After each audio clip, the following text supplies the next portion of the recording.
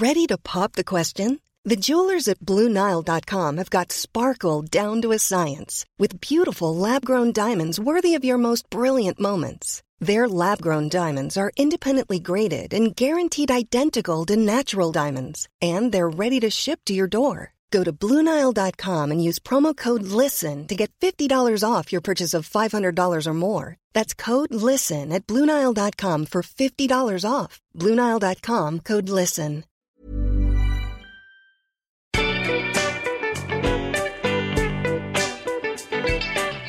Hi, and welcome to Sentimental Garbage, a podcast about the chick lit that made us who we are.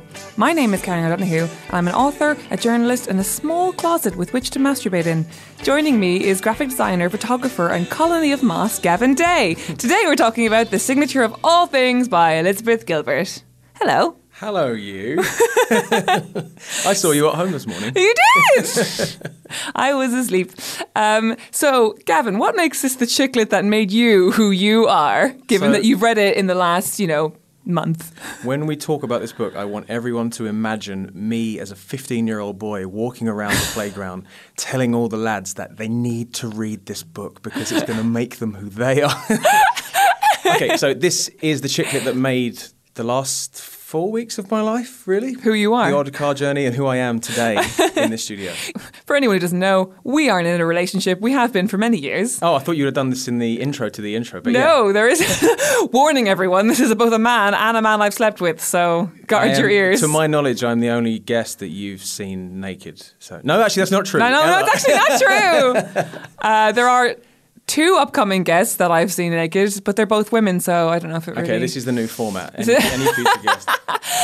What was incredibly rewarding to me is that, we've been together for a long time. I read a huge amount of fiction, as most of the listeners of this podcast will know. You're not a particular... You're a book lover in that, and you're an artist, so you have a huge amount of art books at home. And you're kind of one of those people who will buy like a non-fiction book, and correct me if I'm wrong, will buy like a non-fiction book, kind of read the intro plus the first chapter and be like, I think I get the idea, and then sort of toss it aside. I have read so many of the first 30 pages of the fiction we have at home. I can tell you everything about the first 30 pages of Station 11. I read 80 pages of Station 11. I just didn't like it. So, sorry guys, I just didn't like that book. I don't know what it is. I kind of want to read fiction. And we were talking about this the other day, and whether or not it's analogous to physical exercise or starting anything new, where you just have to get over the initial hump. Just for me, that hump has lasted 32 years. And I just need to get through that gap of being methodical about staying with something that I find less enjoyable than it should be. But the weird thing is, a lot like physical exercise, is that once I'm in it, once I'm in the groove, it's so rewarding. It's something that benefits me in every way imaginable, and I wish I did more of it. It's just I for some reason I come up against these stumbling blocks, and I never get back to fiction. But I would argue I'm a relatively sensitive man, so sensitive person. So I want to imbibe these things. I just don't know how. What's really interesting is that you and I have the precise same conversations about the gym and about book reading, in that I do a lot of book reading and think that you'd benefit more from it, and therefore I'm encouraging you. I'm always like, you know what, reading is a muscle, and you shouldn't start on the heaviest kind of weight. Yeah. You should start with, kind of commercial, enjoyable stuff that's made to be easy to read, and then you work your way up to the heavier stuff. Yeah. And then in the same day, you will have the conversation with me where you're like, you don't hate the gym, you're just not doing it properly. And it's just Start manageable, and then build up to something, and it will just be a seamless. Yeah. Reading and the gym is the same. We slip into the gender roles so don't we? Right. But I think, based on my viewing of you enjoying this book, I feel like this book has cracked it for you. Yeah, so hang on, this isn't what was me here. I bloody love The Signature of All Things, and I will fucking defend Liz Gilbert against all comers. If you hate Eat, Pray, Love, and you're going to just trash her because of that, then I've seen interviews where people have talked about her completely dismissed her as an artist at that point in her career. They've never read anything before, and they've not read anything since, but because of Eat, Pray, Love. Yeah, and many of them haven't even read Eat, Pray, Love. They've just seen the Julia Roberts movie, which sucked. And to me, we had this conversation a few years ago where you were like, right, if I were to read any book and love it, which would you would be? It would be The Signature of All Things. And I said that firstly because it's my favorite book, so it was that selfish thing, and not a huge amount of people that I know have read it, and I just want to have more people to talk about my favorite book with. And second of all, of the kind of stuff that you do enjoy, you're like a big Moby Dick man. And like you love that book, and you love sort of like the Victorian whaling adventure, isn't that kind of deal? You'd read it in the heart of the sea in like a day. You made sure you smuggled in whaling ships and almost a sinking vessel and a cool dog. So you ticked off a few. You ticked off a few of the 5 things I need. Yeah. Yeah. So it's very much. It's kind of sort of the Trojan woman's book, really. And we're going to talk about that in a minute. I'm going to get into the plot summary first, just so everybody can catch up to where we are. So, Alma Whittaker is a Victorian lady botanist living in Whiteacre, a Pennsylvania mansion house owned by her adventurer father, Henry Whittaker.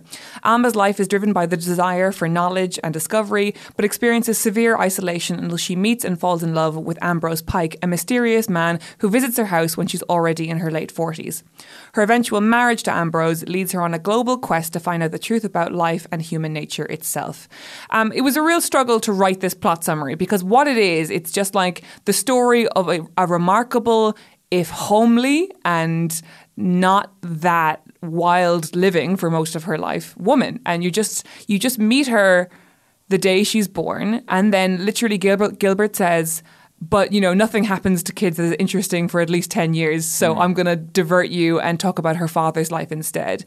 And it's so fucking smart, because what it is, it's like you get this like 100 pages of this swashbuckling man that feels like such like a classic adventurer boys novel of this guy who's like born in like a shitty part of London in the early 18th century or whatever, and he smuggles plants out of Kew Gardens and then he sells them to like roving botanists. And we join him when he's almost being hanged. He's about to be hanged, and he's begging for his life off Joseph Banks, who I didn't know about until I read Signature of All Things, but he apparently was a famous botanist / adventurer, discoverer in the 1700s, and he's begging for his life, and he manages to worm his way out of it by just being quick-witted and talking around Joseph Banks, and he gives him a job and pops him on his adventure, on his whaling vessel with Captain Cook, and he sails the 7 seas.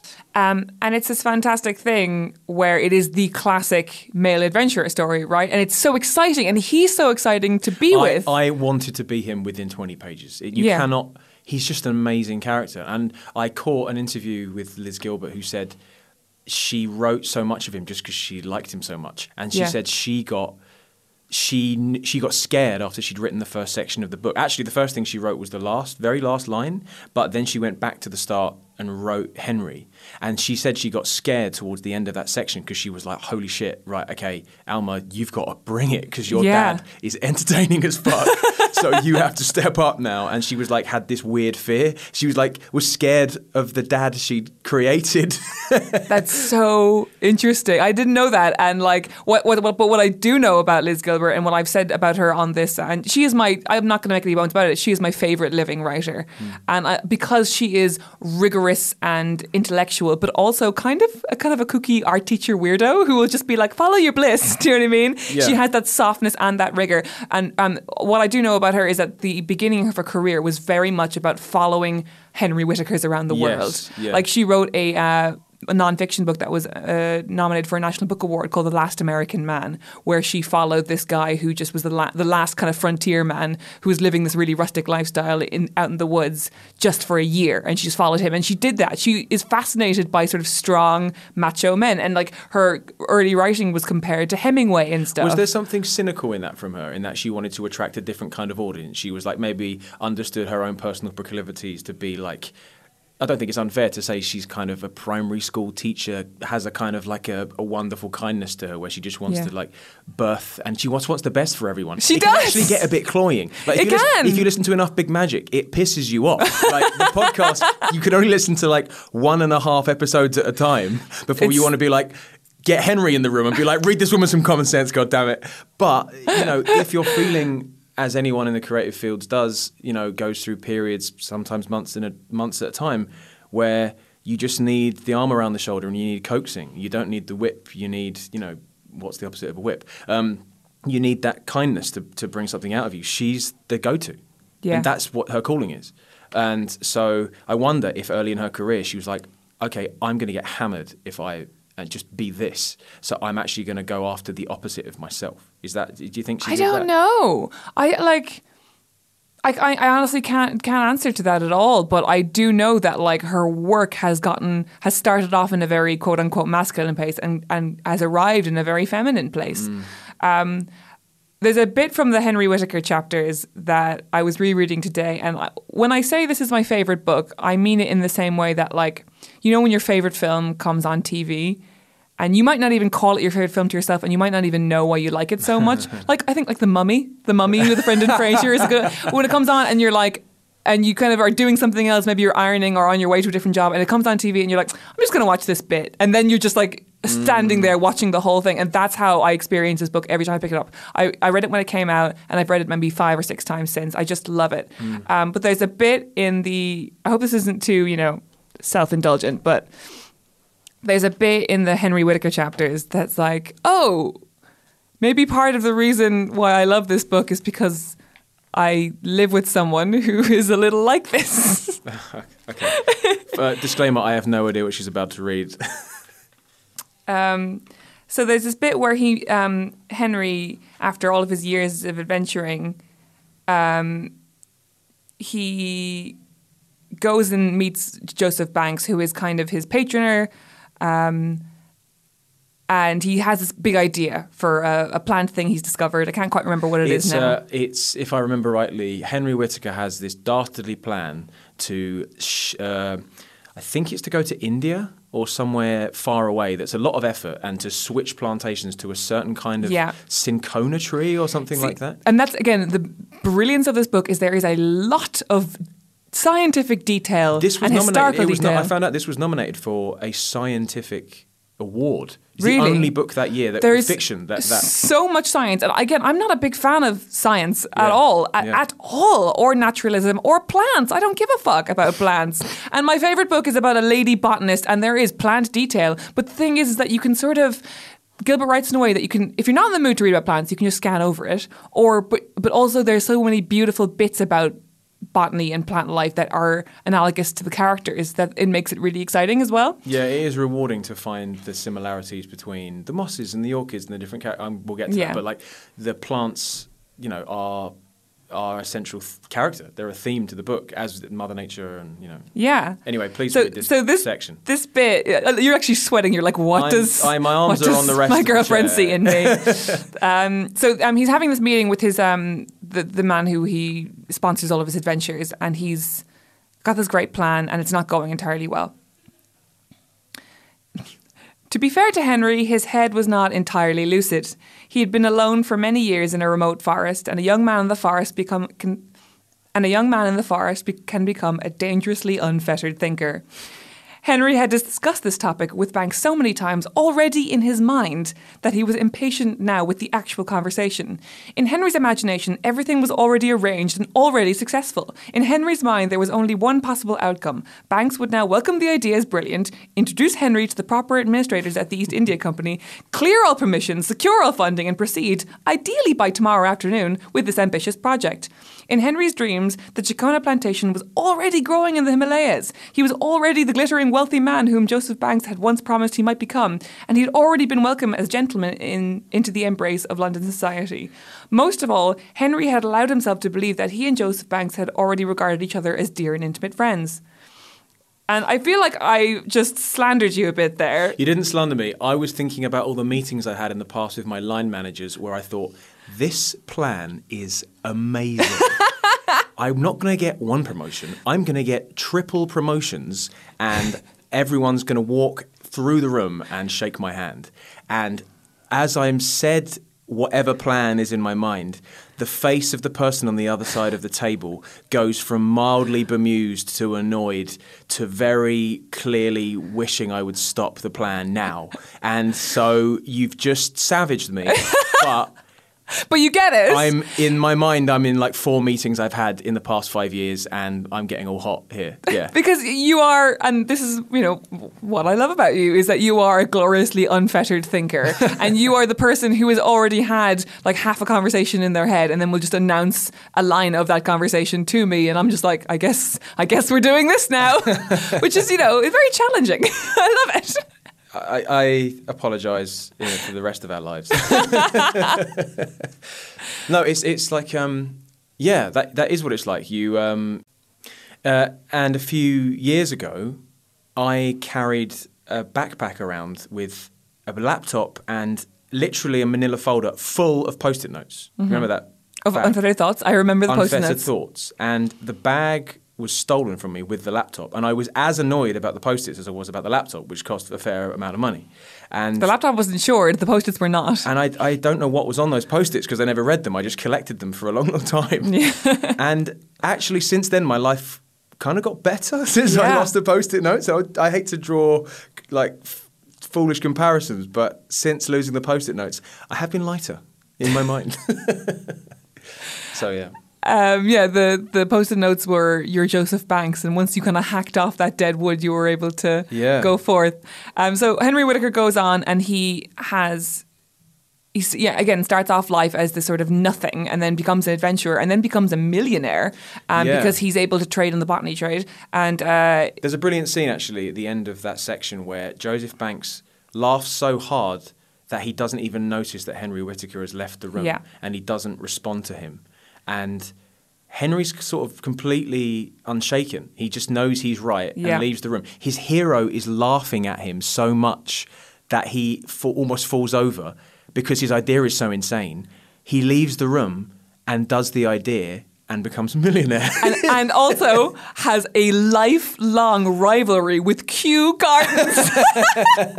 Like this guy lives until his 90s and he never gives up on despising Kew Gardens, which to me is the funniest thing in the world. It's like the most like child-friendly, we're both Londoners, and like most child-friendly, most wonderful, most softest place you could bring someone on a day out. Like you bring your nan there on a day out if she was visiting London, and it's Henry Whittaker's biggest enemy. It's so much fun. It's always fun to just hear about characters that never let it go either. Yeah, it's so much fun. Morrissey's a knob, but the idea that he can still be angry that someone talked down to him on a bus in Oldham in like the early 80s is kind of sweet. Like he's like, I'm going to get her back. It's like, you've won, mate. You've won. Let it go. And so then like we get, once Henry grows up, becomes a millionaire, marries his wife, Beatrix, who you're a big fan of, who is this very kind of solid Dutch woman who is just pragmatism all the way through. Pragmatism and good Lutheran teaching the whole way through. And then they have Alma, and they have this huge house in Pennsylvania, and they have this daughter who, from the moment she's born, has like the most magical childhood you could imagine, right? Yeah. Like not like, it's not like she's living in fucking Charlie and the Chocolate Factory. Like she's like, it's not like there's this unfettered imagination and joy everywhere. It's that she has quite strict parents, but they have a respect for her. It's strange because throughout the book, she always evaluates how her life is going. A couple of times she sort of takes the measure of where she is in her life, and can she consider herself a failure? Is she a success? Yeah. How does she fit in with what she has done versus what she wished she'd done? Which makes it seem not like an historic novel. Right? Because you always think when you read about characters from history or the past or whatever, even if they're fictional, that like they're always living their life in like the past tense because they're in history. And it almost feels like it's done and they're running along a track where they know where the ending is. But obviously we don't know when we leave the studio what's going to happen. So it feels, whilst you're tracking the life of a very privileged woman from birth to almost her death, you at every moment feel like it's a completely contemporaneous story and that you're with her along every step of the way. And you never feel like it's done, and it always feels up in the air and unsettled. And the idea of her privilege, or what I was going to say, is that it's strange that you can empathise with this woman because she's plain, incredibly privileged, does what her parents tell her for most of her life, is out and sort of shoos away all of her problems, be it friends or whatever, and we'll get to all that stuff. Yeah. But yet you completely sympathise with her and you want the best from her, and you want her to be an amazing success, and it's actually up in the air whether or not she is at all in her life. But yet you love her and you want the best for her. So it's a weird... And she's not very lovable. Like, she's not...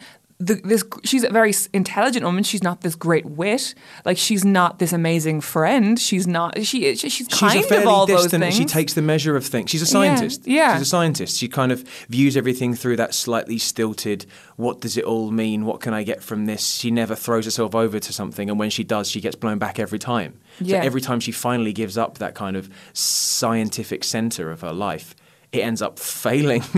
It's so true. She clings to rigor and logic so much, and whenever she sort of says to herself, "Do you know what? Fuck it. I can live like a normal person," it blows up in her face. There's a few times in the novel where you can feel her like trying to be something else. Yeah, she's trying to pull back. Like, no, Beatrix wouldn't like this, or no, I'm not. I feel upended here. I can't go with Ambrose. I can't do whatever. Yeah. And then the moment she finally gives herself over, and it's like this yearning that she wants to actually give up this scientific centre, it blows up in her face. Yeah. And she has to go back to it. But you keep telling yourself throughout the novel, this is an incredibly privileged woman. She's had everything she's ever wanted. Yeah.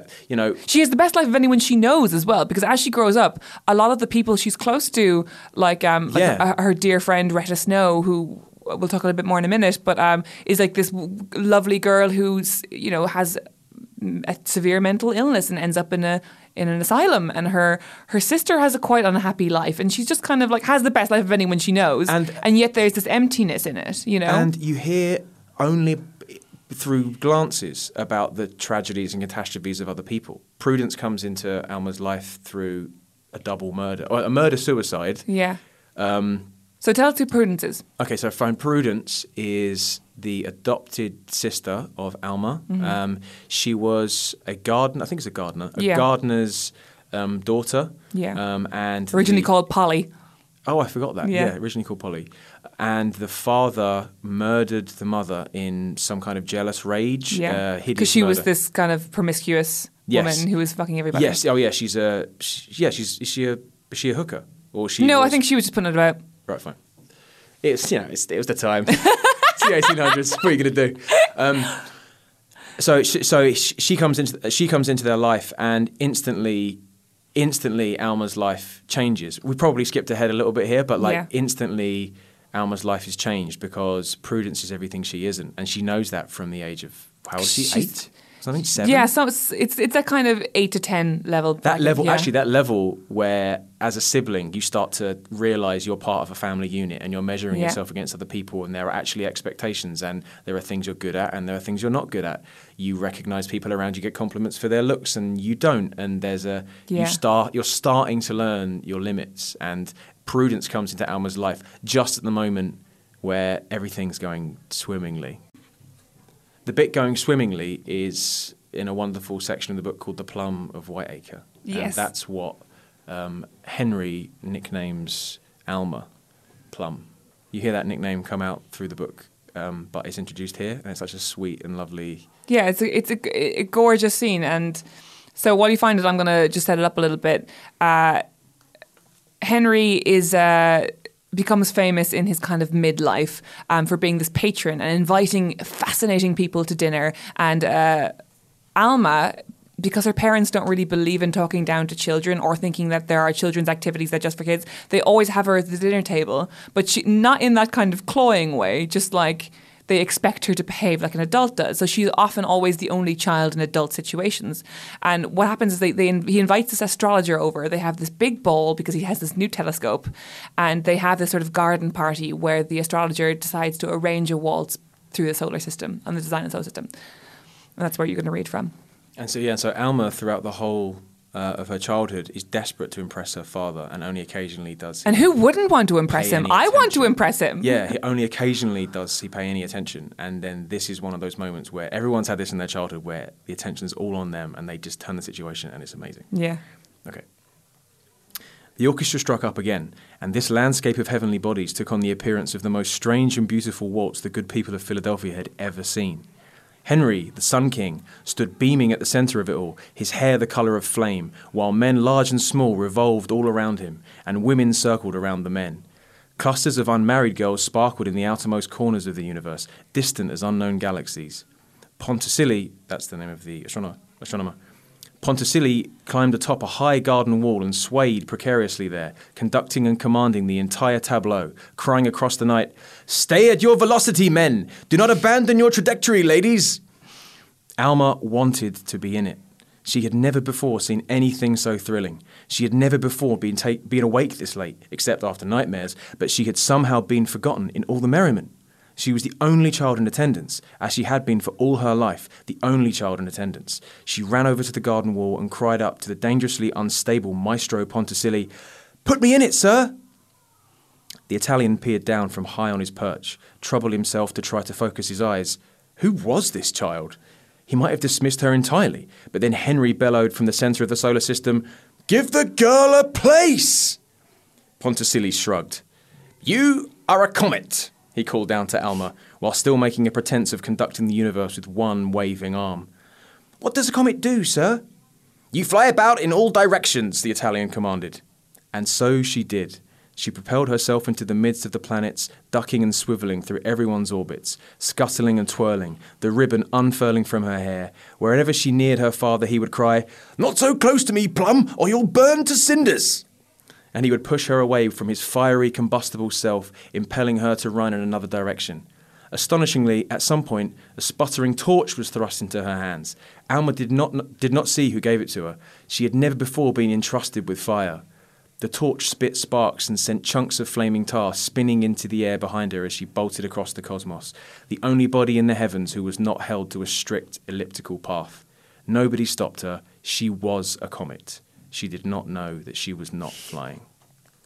That is so lovely. It's so lovely. Oh, that's... I just love her so much. I genuinely tearing up. I just love her so much. And what I also love about that scene is it is kind of a facsimile for her entire character and the entire novel, because the novel is the character and the character is the novel. Of this thing of like, she doesn't have a place in society because she's an unmarried woman who doesn't have any children, who doesn't look right, and who doesn't behave the way society tells people that they should behave, or women should behave. And she does fly about in all directions. Do you know what I mean? She's this like brilliant scholar who can't be with normal people. She's too smart to be with normal people.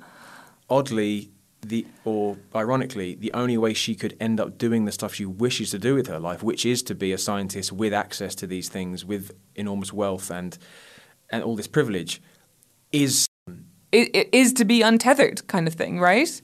Although, because if she were to get, there's even a bit where her friend Retta Snow gets married, and then it says like, and it became clear to Retta that she was not suited for adult or married life, and she's like, oh, she can't do all these things, and that's true because it's this historical novel. Once you become a married woman, there are things you cannot do or that are seen as unseemly to do. Yeah, and in that period of history, the only way you can end up being a scientist is to be an unmarried woman of wealth. So whilst she is untethered, that actually allows her to be who she wishes to be. So it's this kind of like double bind where she's not a mother, she has no access to quote unquote real society, but that does allow her to play with moss, which is what she loves to do. That's what she loves to do! It's almost like Elizabeth Gilbert it was like this weird flex she was doing. She was like, I'm going to take like such a boring character who studies a boring thing, and I'm going to make it the most fascinating, rollicking novel you've ever read. Yeah. So she's her great love is botany. Her great love within that love is moss.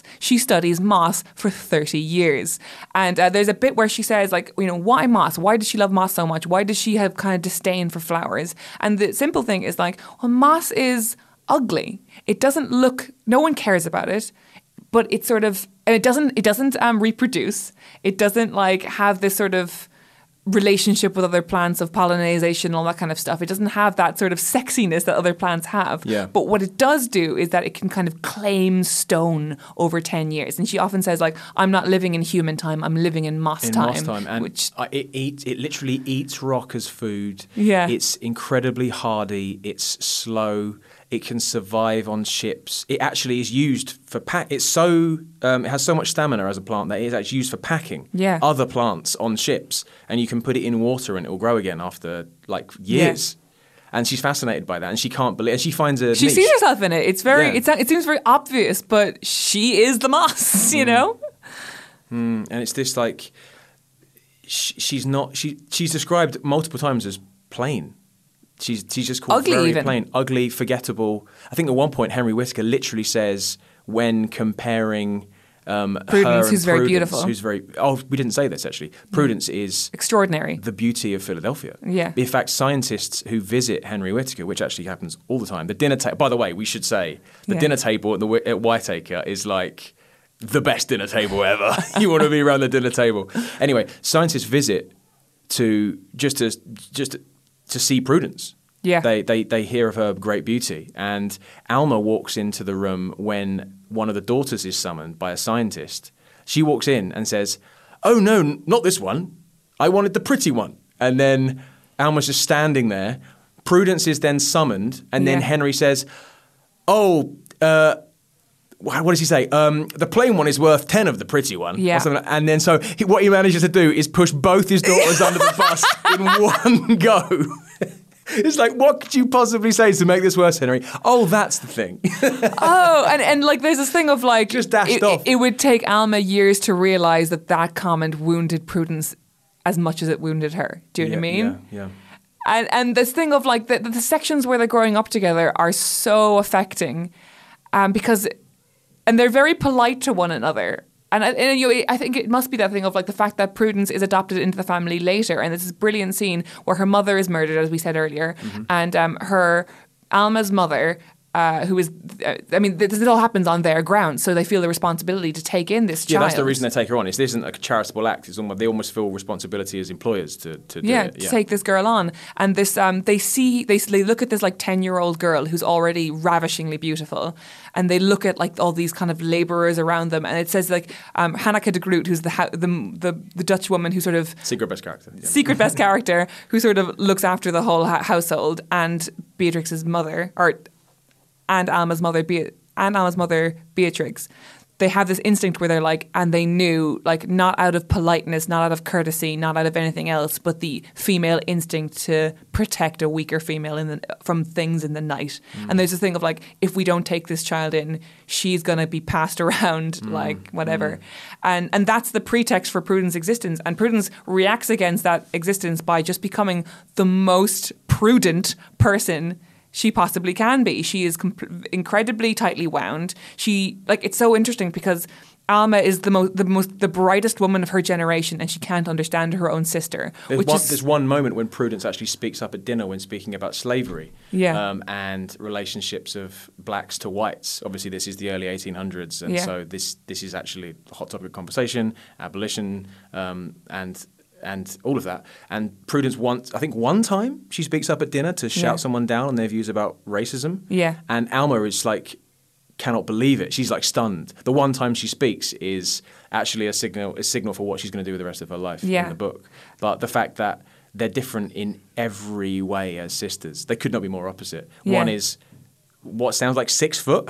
Alma's a huge woman. Alma's like a huge lady, like 6 foot, all just like big strapping woman, frizzy ginger hair that's all over the place, a kind of this huge nose, very ungainly features. Like and Prudence Gilbert is not kind about how she describes her. Prudence is a walking painting, and which people comment on. And Alma's very loud. Prudence says nothing. One is all like yearning feeling inside and science, and one is all very religious and centered on faith, but actually is very suspicious of feelings and denies herself everything. Yeah. And I think we both have really close relationships with our siblings, and so I've never really understood those sibling environments where people can go a year and a half without speaking to their brother, who they see at gatherings. It's not like they don't get on. It's just or it's not that they don't see each other. It's just that they don't speak. That's super alien to me because I have more reason than a lot of people to ignore my brother. Love you, Ash. But I just feel that sort of a need to protect someone, or just that sibling bond. And when I read this, was the first time I think I truly understood what it must be like to have someone so close to you and yet feel like they're a million miles away.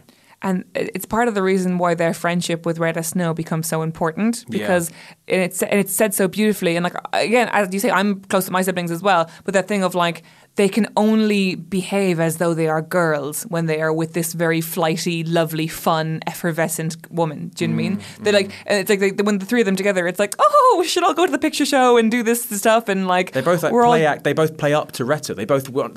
Yeah. One comes from one side, one comes from the other. They both want to be. Retta's just the light that sparks everything on. But when she's not in the room, it's like just the love disappears. The magic goes. Retta is like this bright, burning light, and that when she's gone, they just don't know how to act, and they're shuffling around each other. It might not be with your siblings, but everyone has had that kind of relationship with somebody. Yeah, know, of like, I don't know how to make sense of you out of the context of either this work situation. Yeah, it could be anything. It doesn't just have to be drinking or partying. It could be work. It could be there's a strict hierarchy in place, and you love that hierarchy, and I love being either on top or beneath, you know. And then when you're taking out that context, it's like seeing a parent it's like seeing one of your teachers in Tesco or something. You're like, I don't like it. I can't deal with this. This is a total non sequitur, but I remember a few years and years ago, long before we were together, I had this job where the guy who worked on reception, we used to have this like 5-minute flirt every day. Right. And neither one of us was really that interested in each other, but it was just like what we did, and it kept our days interesting. Yeah. And then I remember one day we happened to be on the same tube together. Oh my God. And it ruined everything. And he was and I was like, oh, so do you live near Bromley? He's like, no, I'm just visiting my mum. I'm like, oh, do you like your mum? And we never really spoke again after that. Oh, it's ruined. The context had been ruined. The fantasy's gone. Yeah. I love you at arm's length. The thing I love the most about Prudence and the inclusion of Prudence in this novel is so Prudence goes on to, and the foreshadowing is there. And what I love as well about how this is written is that like the characters that these people are as children, it makes sense who they become as adults. Do you know what I mean? But it allows for natural growth. It's not just like, oh, this person was a greedy child and they became a selfish adult. It's like it's so shaded and nuanced.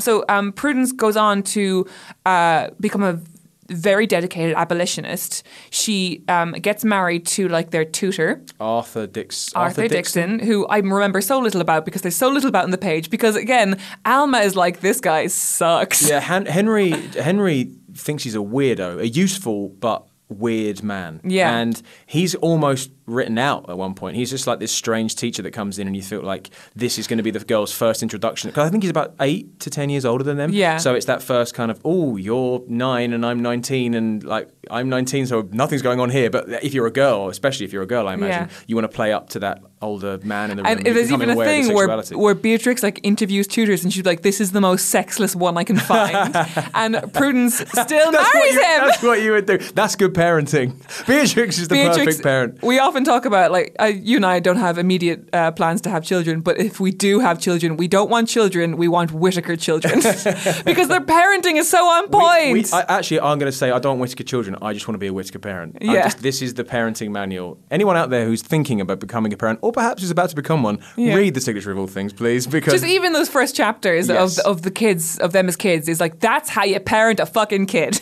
Yeah, my kid will be silent at the dinner table, but it's good for her. And if she wants to step up, then she will. If she doesn't, well, that's her issue. Yeah. That's good parenting. It is. And it's like so no nonsense. It's so like Dutch, you know, so severe and so Dutch, but loving. Did you send me that?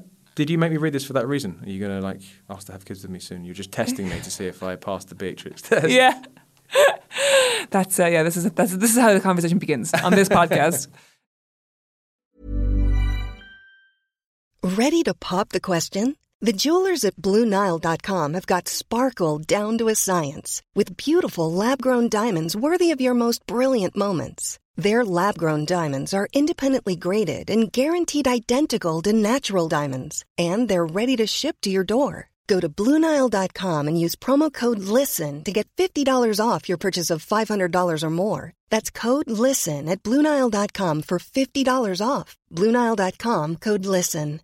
Mom deserves better than a drugstore card. This Mother's Day, surprise her with a truly special personalized card from Moonpig. Add your favorite photos, a heartfelt message, and we'll even mail it for you the same day, all for just $5. From mom to grandma, we have something to celebrate every mom in your life. Every mom deserves a Moonpig card. Get 50% off your first card at Moonpig.com. Moonpig.com. So Prudence grows up into being this abolitionist who she marries Arthur Dixon. She gives away all of her fortune, which is considerable, even though she's, the adopted kid, to abolitionist causes, which is incredibly noble.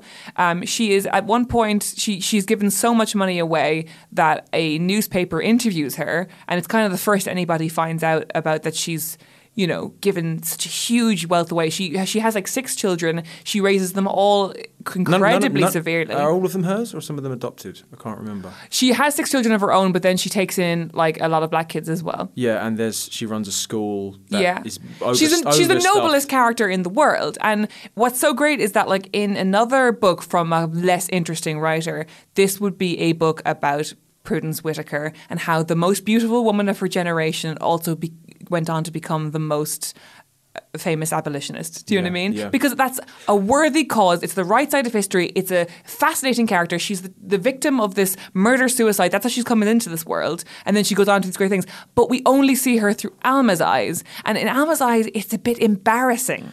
She's a bit embarrassed by the whole thing. She's embarrassed by it. She's spoken about it now as if people who are super into climate change debates bring them up at every moment, or like vegans that actually want to like force their issues onto you are treated today. And it's kind of like okay, Prudence, like, she's kind of allows her to say her bit, but she knows deep down that she's denying herself things. And why would she deny herself? She has access to all this money and all this opportunity, and yet she lives like this because she wants to be seen as this godly woman, and she wants to prove things to someone else. Who's she trying to prove it to? She's trying to prove it to Henry. She's trying to prove it to Beatrix. Well, Beatrix isn't here anymore because she's died. So it's just like... And there's this thing where it's like, Prudence says in this newspaper interview, she's like, this family, this black family who live next door to us, I don't have anything that they don't have, kind of thing. And that's a point of pride for her. Yeah. And Alma's reading this being like, I don't think this family care that you're suffering as much as they are. I think they would probably prefer your money. Like, they would prefer if you maybe just bought them nice. She's like, this family only eat bread and molasses, so I only eat bread and molasses. Which is the thing, like, Prudence, you've come from this manor house. It's at that point where everyone just almost uses it as a stick to beat her, really. Like, the family, they just sort of roll their eyes at her. Like, oh my God, she's seriously doing because it feels like posturing. And if that article came out today with the contemporary issue, we would feel the same way. It's like, obviously, your instincts are correct. This is a beautiful cause. Like, this is the most worthy cause that you could go for. Again, like climate change today. Mm-hmm. But you are using this to stroke your own vanity, and you think no one can see, and we do. Yeah, she's like she's the biggest virtue signaler of the 1800s. She is. She's Twitter. Prudence is Twitter. But the thing about the whole issue with Prudence, that that issue resonates with me a lot, and something I still am wrestling with, which is Alma might actually be one of the most selfish characters I've ever read, because she casts all her problems away. We've not talked about Ambrose yet, but she literally sends him across the other side of the world. Yeah. She sort of promises to see Retta Snow and then just sort of forgets about her because she's a hassle. Prudence is, like you said, posturing and living in squalor, and she kind of just forgets about her. She sticks around under Daddy's wing until he dies. Mm-hmm. She kind of does what she's told. But the whole time it's this like strong-centered scientific woman that wants to just do nice things with Moss and be well regarded in the scientific community. But really the pressing issues, the issues of family and home and love, she kind of drops the ball again and again and again. Yeah. And I was waiting for the resolution whereby there is this big moment where the Civil War is mentioned and abolition and slavery, and it's done in a paragraph. I thought the book was going to build towards that, and it's done in it's 2 sentences. If you're reading an American novel written in the 1800s, you're waiting for the drop, right? It's already done. It's already done the 2 beats. Wait for the cymbal crash, and it's just a whisper. And I was like, huh? I just stopped reading. I was like, what have I missed? I skimmed back a couple of pages. There's this great moment where like you really get a sense of how selfish Alma actually is, because she's saying after that article comes out, and she's like, oh, yes, obviously, Alma thought that slavery was abhorrent and she would never support it. But at the same time, there are many terrible things happening in the world. And also, Alma didn't consider herself as really living in the world. She was living in Moss time. And, she couldn't look after her father's business affairs and study Moss and be an abolitionist. So Prudence can just have that. You know what I mean? Yeah. And it's so how human brains work. Yeah. You know? Yeah, it's a believable tussle where the weight of history hasn't fully landed on everyone yet. Yeah. And it's an imbalance between people who have mild competition between them and they sort of dig their heels in. Yeah. Alma could give it all up and say abolition is actually the thing I need to be doing here. I have the opportunity, the time and the wealth to do so. But it would mean giving in. And Henry has taught her not to do that. Yeah. So who hasn't been there Right. where you dig your heels in deeper because you don't want to lose face or you feel like I'd have to give away 3 arguments I've had in the last year with this person and I'm not going to do that. And that's how Right. people go decades. But it's that thing, and people, and I'm sure people will, less enlightened readers or whatever, will read it and be like, God, isn't she a prick for not getting involved in anti-slavery? It's like, and I'm here, 2019, like Exactly. I didn't go to one Extinction Rebellion thing, yeah. and I believe heartily That is in exactly the what climate I thought emergency. Do you know what I mean? Exactly what I thought when I was reading it. It's an issue we all need to be involved in, but like, you know, I don't have the time. I have Moss to study. There's rocks I have to. There's fonts back at the office that need attending to. You know what I mean? It's like, so that bit for me, I'm still wrestling with that and what that means. You know, to cast it's off Retta's culpability. because it's not like she didn't love Retta. She loved Retta. Yeah. She loved Ambrose. She wished the best for him. But I think we should talk about Ambrose before we run out of time entirely, by the way, because he's a really important part of the book. And we are running out of time, my God. Sorry, we've waffled a lot. Should we skim here? Tell me who Ambrose is. So Ambrose is this. Oh wow! Okay, so Ambrose is this breath of fresh air that comes into to Alma's life When she's 48, when she's 48. post-menopausal. There's been a 20-year time jump at some point in between the introduction to Prudence and this, which was stunned me because I was waiting for this book to spend most of the time in Alma's 30s, and it just jumps 26 years, and I nearly threw up. You were angry. You I were was- like so mad. I couldn't deal with it. It was like I'd just woken up from a coma. But do you think there's something in that that's like, okay, I'm willing to read about a young woman, but an old woman? Do you know what I mean? In your head, like a prejudice? The whole book builds towards her prime, which, you know, you're supposed to believe is between someone's 24th and 40th year. Yeah. And that's another fantastic thing about this novel. This is about a woman who makes it, or does she even really make it? But it gives someone in their senior years as much muscularity and force and sort of breadth as a character as someone in their quote-unquote youth. Yeah. And so much in today's society is all about, you know, if you don't do it by 35, sorry, that's right? who you is. And it's also, it skips the thing of like, 20 years passed and Alma had written 3 books on plant biology. And I love how it just totally skips over that moment of like, oh my God, I'm going to publish a book on plant biology. And it just goes like, yeah, you know, whatever. You don't need to see that. You've seen that in other books. And I so love that about Gilbert. She'll never write anything she thinks that you could read somewhere else. You know? So you jump from her 20s into her mid to late 40s. And Ambrose arrives. And he is a master lithographer. She finds his lithographs before she finds him. She just sees these. And this is someone who Alma sketches Moss, is it orchids as well? She sketches She plants. sketches plants. Yeah. It's a thing. It's the 1800s. Everyone apparently is sketching plants. It's the Instagram stories at the time.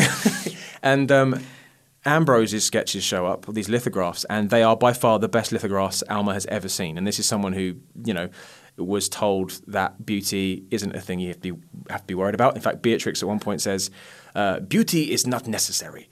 Beauty is accuracy's distraction. That's so good, though. Beatrix, you ledge. And he's so charming. And Ambrose shows up, and he is this carefree, classless man in the sense that he has no sense of his own class and privilege. He sits on the floor. She's never seen that before. Yeah. He has the worst briefcase you've ever seen. He comes up with the clothes on his back, but he's very well spoken. He's an extremely religious man. Turns out he's come from a family of ministers.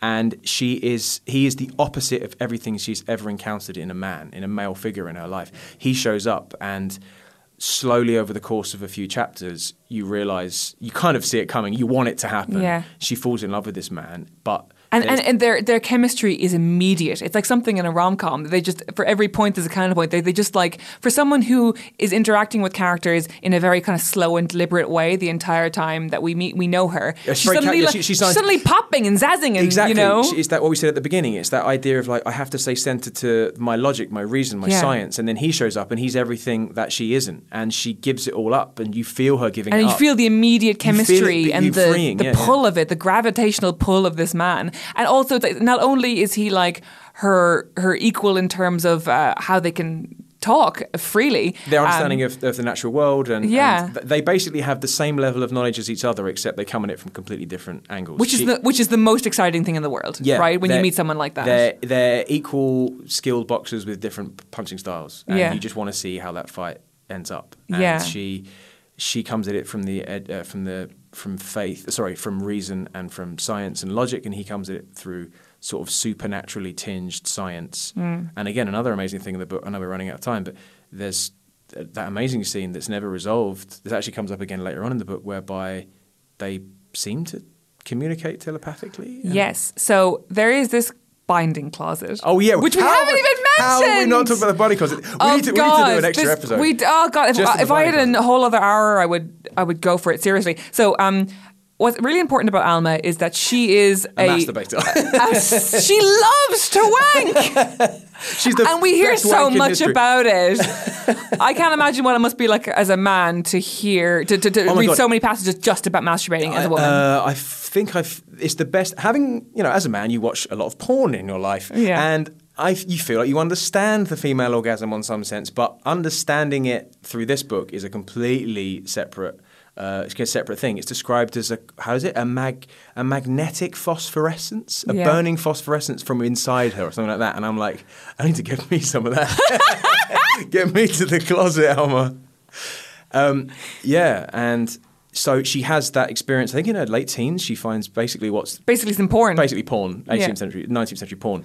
And the whole book culminates in her wanting to basically have sex with a man. She wants it with someone she loves. So she's this like very plain, very solid scientific woman, but underneath her is this burning desire to just fucking be fucked. and so she meets Ambrose, and they're having this like quarrel basically, because he has all these kind of ludicrous ideas about God and the natural world and how God interacts with the natural world, and he's kind of like, I can't explain to you. It's not like a intellectual thing. It's a spiritual thing. Which is never good enough for her. She enough. She can't leave well enough alone ever. No. And then she takes him into the binding closet, which is where her secret place where she goes to masturbate. Mm-hmm. And then they sort of touch hands and have. He takes control at that point as well. He's like, I'm going to show you something here. I'm going to prove to you that I'm right and you're wrong. And so they sit there in silence, and she thinks that Ambrose is talking to her, but it turns out through you find out he actually isn't. But they have a spiritual conversation, but they talk past one another. In a way. Yes. Oh, and so at that moment they decide to get married. Yeah. And there's a contract she thinks she's signed, but she's not signed that contract. And this is the most devastating part of the book, and what we've been alluding to this entire time when we talk about when Alma gives up on science and logic, she is fucked over by law and nature, which is that what she thinks they've agreed to is this marriage, and what he thinks they've agreed to is what he calls a marriage blanc? I can't remember. He wants a chaste marriage. Yeah, he wants a marriage. It's a union whereby to consummate it with sex would almost be beside the point. And in fact, you would then just simply become mortal when he wants to become this kind of supernatural being. And I guess this point where they have their wedding day, which is a small private ceremony in Whiteacre. And it's quite... Who's there? Hanneke de Groot and Henry are there. And Beatrix isn't alive at this point, is she? Yeah, Prudence won't come because she doesn't go to Whiteacre anymore. Yeah. And Prudence. Prudence, get over yourself! And then... so they have this kind of slightly sad, weird wedding ceremony. It's rushed. Rushed. Henry's like, yeah, fine. You can have it. The marriage will make you happy. You 50-year-old woman, have the sad ceremony. Yes. And they go to bed that night wearing, and I only have time for this part of the book, which is one of my favourite parts, wearing a nightgown that Prudence has donated to her, and she's ready to have sex for the first time as a 50-year-old woman. And he just takes her hand in bed, in their marital bed, kisses her on the top of the knuckle, and says, in our dreams, we will be able to share more because our intellectual minds won't get in the way of our spiritual minds. And she goes, okay. And then he goes to sleep. And the same thing happens for 5 nights. And to the point where Alma... She stays up all night that night as well, her wedding night. Yeah, and he's holding her hand while he's asleep. Yeah. What a sexless weirdo. What a strange little supernatural worm. So strange and weird. And then eventually... But the whole novel up to that point, if you haven't read this, dear listeners, the whole novel, in some sense, has been leading to that. Because all she's been doing, apart from being a brilliant scientist and excellent conversationalist... Is wanking. Is wanking in a closet. And you've been waiting for that time she gon' get laid. And it just doesn't happen. And I was gutted. I tweeted about this, actually. Someone tweeted when they saw this thing come out for me being on Signature. I was like, I was genuinely annoyed. Yeah. So you're then spending the rest of the novel being like, okay, it's got to happen here. It's going to happen in Tahiti. It's going to happen on the whaling boat. It's going to happen in Amsterdam. And it never does. It never does. What happens then is that she kind of is humiliated, sends Ambrose away. There's a tragic scene where she forces herself on him in the bathroom. Yeah. And all she wants to do is go down on him. She's just like, how does she describe it? I wanted to feel him in my mouth or something like that. Something very super visceral. And the look of horror on his face is... Yeah. He's looked like he's... And it's taken so much for her to do that. It's taken days and days and days. And it's just this volcano of to the point lust. where she thinks that people are lying about sex. There's a point where she's like... You'd be insane. You're 50. You'd be going mental.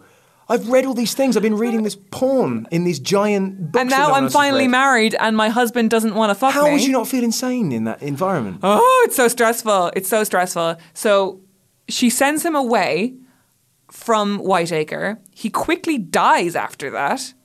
This beautiful man who's also sexless and weird.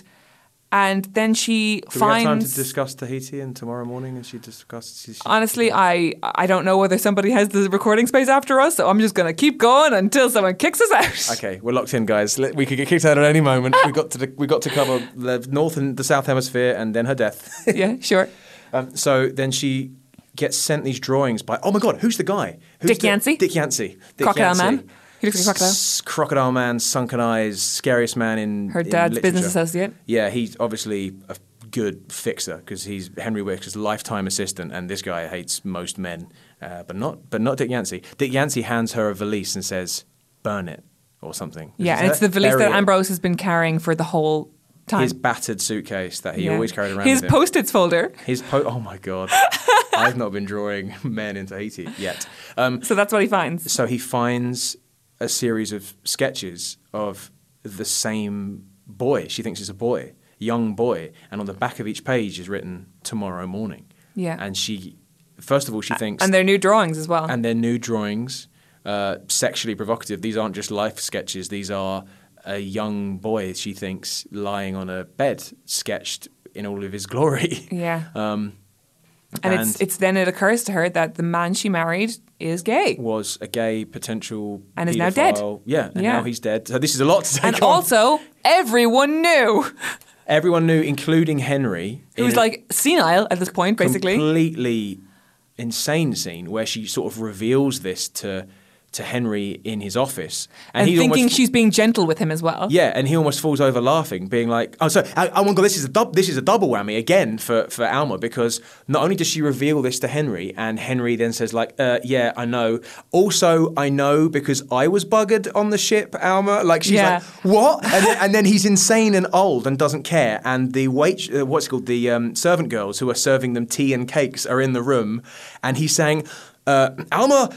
Do you think I don't recognize these men who are buggering me on the ship with Captain Cook? Why do you think they took me on there? Because I could lift rope? No, I had a nice pink ass. And she's like, quiet, father, quiet. Oh and the servants are slowly... And her father, her hero for her entire life, and who, again, we spent the first 100 pages on this swashbuckling adventure, like where he's like this amazing man, is like, no, I was a bum boy. I was a catamite for and it years. just explodes her whole sense of who her father is. Yeah, and it is actually, her life is long passages of nothingness filled with moments of absolute catastrophe. And they happen on top of each other. So towards the end of the book, 5 key characters die within 2 pages. Yeah. She has the news about Ambrose and she reveals this to Henry. And then not long after that, he dies. She has Beatrix's death followed by the calamitous marriage to Ambrose. So it's like her whole life is punctuated by these moments of disaster. And it's only when she leaves Whiteacre which I guess is the central theme of the novel, when she finally leaves home and she finds struggle and she actually tests herself against the reality of the world, that she actually becomes who she wishes to be, or she actually makes sense for the world herself. She's not getting stuff through her father or Ambrose or George Hawkes or Prudence or letters or scientists who are visiting her. She's then breaking free from the confines of the sort of the conservatory she's grown up in, and she has to test herself, and if she can suffer and survive, and she does, and she thrives, and but it's not instant. It's not like she's like, oh, it turns out I love traveling. It's like it's very like Book of Mormon in that she gets her stuff stolen on the first day. Everyone ignores her. Oh my God, that bit where she loses a microscope, I wanted to punch the guy in the face, where he's like, well, yes, well, people lose things around here. She's carried that halfway across the world, you asshole. He's like, well, maybe it'll come back, maybe it won't. And then you just want to shake him. Well, it was either going to get stolen today or tomorrow. You know when we had that moment in the Atlanta airport where the person was like, yeah, flight's gone. And I was like, yeah. They changed the time of the flight. And the guy was like, yeah, just buy a new one. I was like, that's oh my God. $800. And like I had the same anger for Alma in that moment that I had at Atlanta airport, where all I wanted to do was grab the person by the throat and slam their face into the MacBook. That thing when someone refuses to take on the gravity of your problems, where you're like, why can't you see? This is bad. You don't even want them to solve it. You just want them to be like, this is the worst thing I've seen for a while. And then you're like, okay, fine, I'm happy now. Yeah. Someone just sort of goes, deal with it. You're like, no. It's just this volcanic rage. Oh, yeah. So... We probably do have to wrap this up, unfortunately. But I feel like we spent ages and ages on little things, and then we skimmed through the rest of the book. So she goes to Tahiti. She meets tomorrow morning. Tomorrow morning turns out to be a person. And a fantastic person. Perhaps the most charismatic person in the book. Yeah. More so than Henry, which is saying something. Yeah. And he's a fantastic...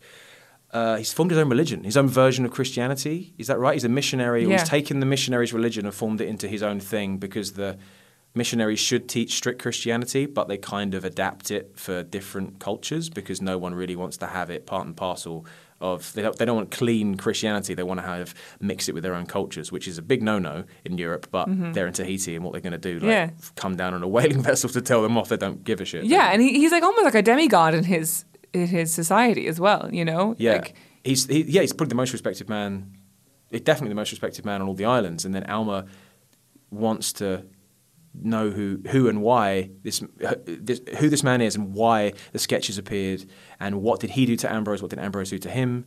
And again, Tomorrow Morning has the same experience with Ambrose that Alma had. They both were kind of caught up in his emotional and whirlwind. wanted to possess him. And they wanted to possess him and be possessed by him, and they wanted to get caught up in this sort of supernatural experience. And Tomorrow Morning also has that experience with Ambrose. They communicate through to whatever we would call is it telepathy? I guess so. Some sort of supernatural method, and they confess that to each other in a cave of mosses on top of a hill. And Alma finally gets her oats of some kind. After this is confessed, she slides down, covered in water and sprinkles from the waterfall, and gives Tomorrow Morning what sounds like the blowjob of a lifetime.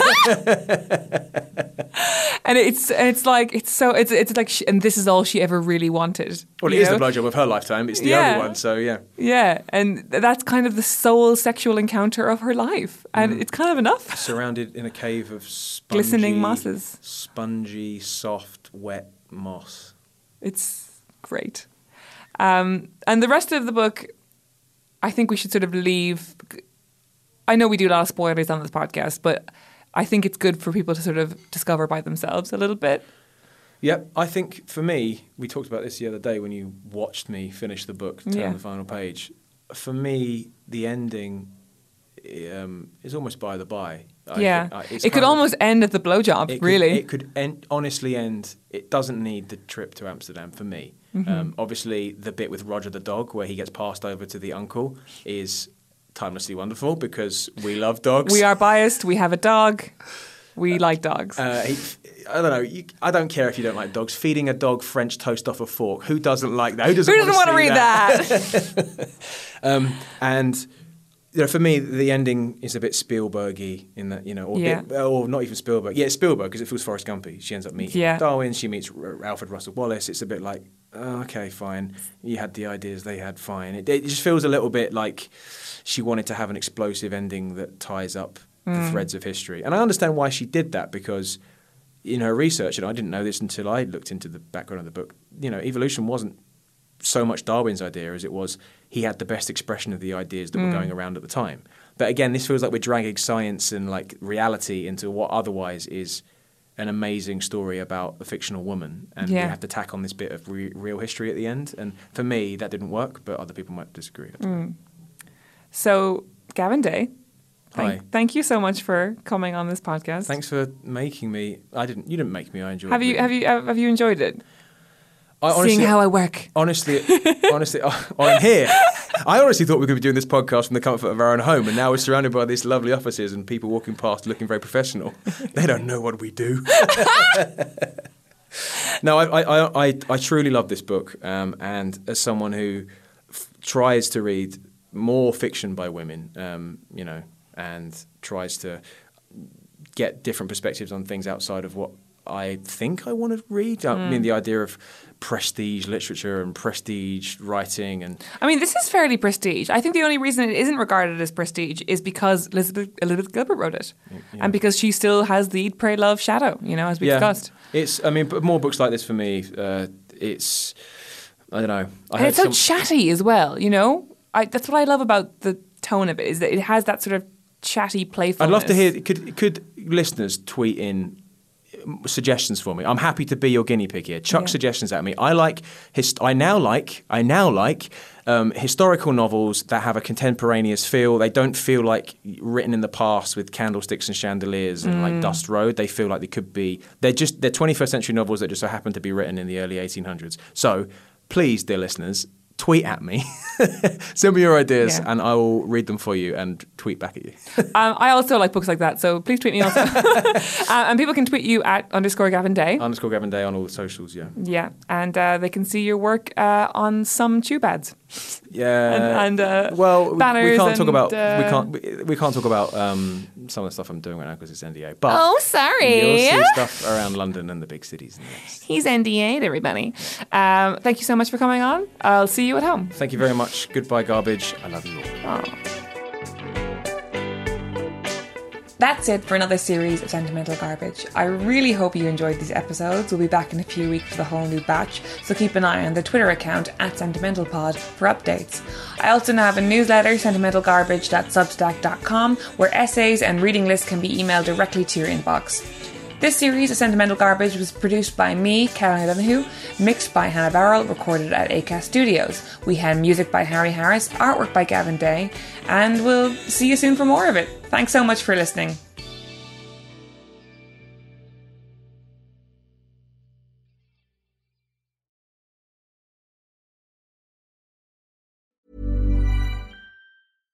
Mom deserves better than a drugstore card.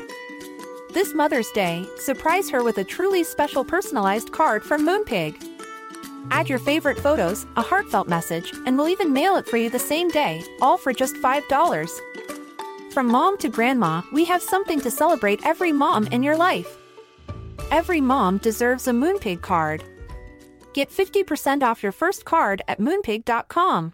Moonpig.com